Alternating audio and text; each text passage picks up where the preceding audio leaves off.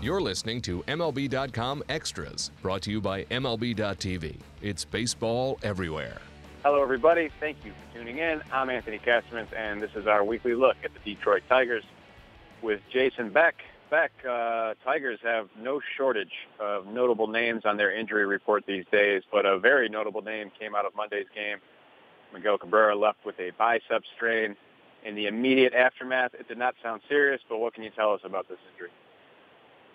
Well, they were very much downplaying it. We didn't get a chance to talk to Cabrera after the game, but from what Brad Ausmus was saying, it was basically just, kind of had a minor run-in with Chester Cuthbert on a wide throw and kind of took him into the runner. Didn't do severe damage or anything like that, but he tried to play through it, felt some restriction as he was trying to swing in the fourth inning and decided that that was it. And as a precaution, exit the game and get that arm wrapped. Well, of course, it's, losing Miggy for any prolonged period would be a major blow, but Tigers have had no shortage of blows on this front, and they keep winning ball games. But the rotation, of course, has really been ravaged by injuries. With Jordan Zimmerman and Mike Pelfrey currently on the shelf, but Matt Boyd really stepped up 7 strong innings against the Rangers on Saturday night. And as you point out, Beck, that was at a ballpark where he got rocked at the end of the 2015 season and promised he was, at that point, quote, only a fraction of the pitcher he'd be in 16. Certainly lived up to that statement against Texas. Yeah, we've gotten to the point with Michael Fulmer where you almost expect the outings that he's putting up, although, granted, a complete game shutout, that's beyond even the expectations he's assembled this summer.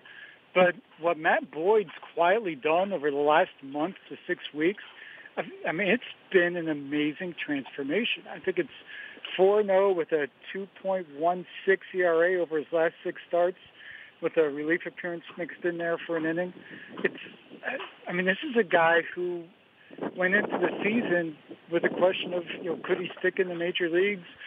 Was he better fit as a reliever? Could he hang on and be a back-end starter? And right now, he's helping keep this rotation afloat. It's really been impressive, the progress he's made, and really with different styles of pitching. The way he got Texas out was vastly different than the way he's pitched a lot of other outings this summer.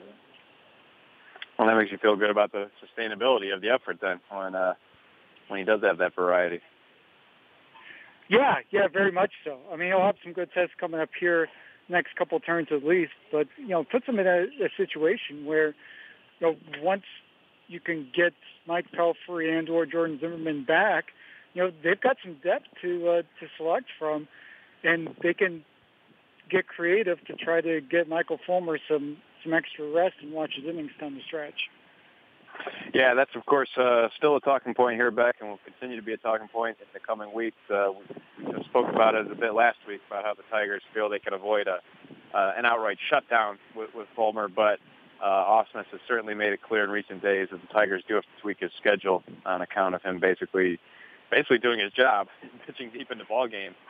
What do you think the immediate future holds in that regard? Well, he'll start Friday against Boston, which is an ironic situation matching up against the team being run by the guy whose last trade was to acquire him and bring him to Detroit.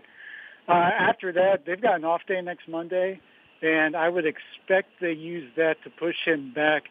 I think they can push him back at least 2 days without needing an extra starter. And, maybe if you can get Pelfrey back with one rehab start, maybe there's a chance you can slot him in and skip Fulmer for a turn altogether. But it's those off days and pushing him back. It sounds like it's going to be the option one as far as the Tigers go with giving Fulmer some extra rest. And if you can save him a start in the end that way, that's 7 innings or so.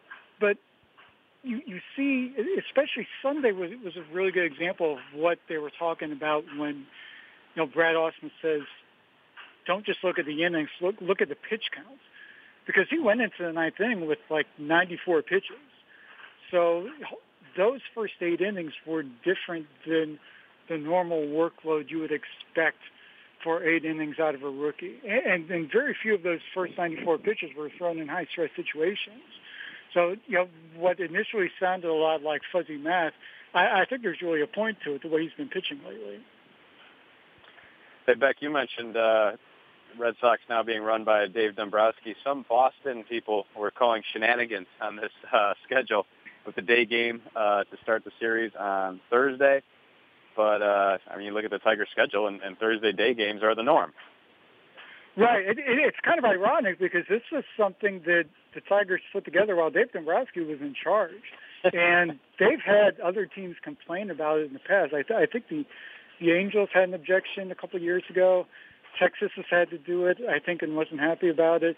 There's at least one other team I'm forgetting there.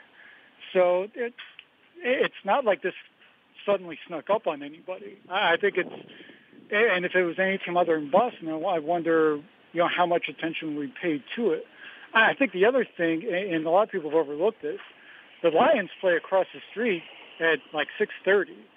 So, yeah, it's a preseason game, but they're still expecting a pretty decent crowd for at least the first couple of quarters.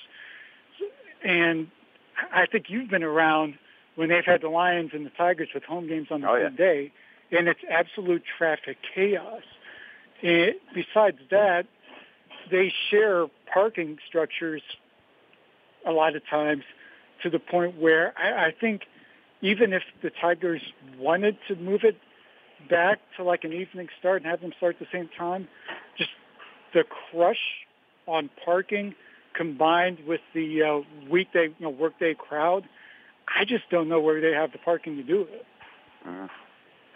Well, and unlike a lot of other cities, say like Philly, Kansas City, there's not an abundance of parking spaces, and it's not a city with an abundance of public transportation to shuttle guys back and forth to and from the game. Yeah, I've certainly been caught in that crush, the football and baseball crowds merging.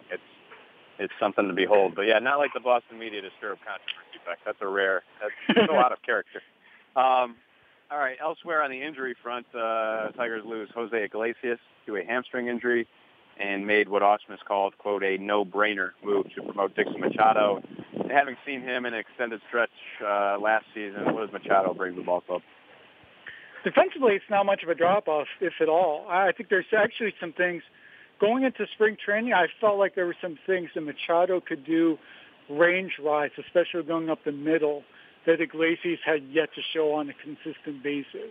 Now, he doesn't have the flair. He can't make those throws with the flick of the wrist. But in terms of covering ground, he's a very good shortstop. I think where the biggest drop-off is with the bat. You can kind of see there's not a ton of punch there at the major league level. He's going to have to fight his way to get on base. You're not going to get a whole lot of extra base threats there, at least not early on. Not at this stage of the season, I would imagine, too, given how many games he played out of AAA Toledo. But it's from a defensive standpoint, at least, he should be able to hold his own, if not a little bit better than that. All right, there you have it. The latest word from Jason Beck on the Tigers, and we'll continue to check in with him each week as the playoff race continues. I want to thank him for joining us. Thank you all for tuning in. This has been MLB.com Extras, Detroit Tigers edition. MLB.TV Premium, the #1 live streaming sports service, is celebrating 13 years. Watch every out-of-market regular season game live or on demand in true HD. Real-time highlights, live look-ins, pitch tracking widget, and more. MLB.TV Premium includes a free At-Bat 15 subscription. Watch live baseball on over 400 mobile and connected devices. Watch at home, in the office, or on the go, every night, on every device. Blackout and other restrictions apply. Visit MLB.TV for details.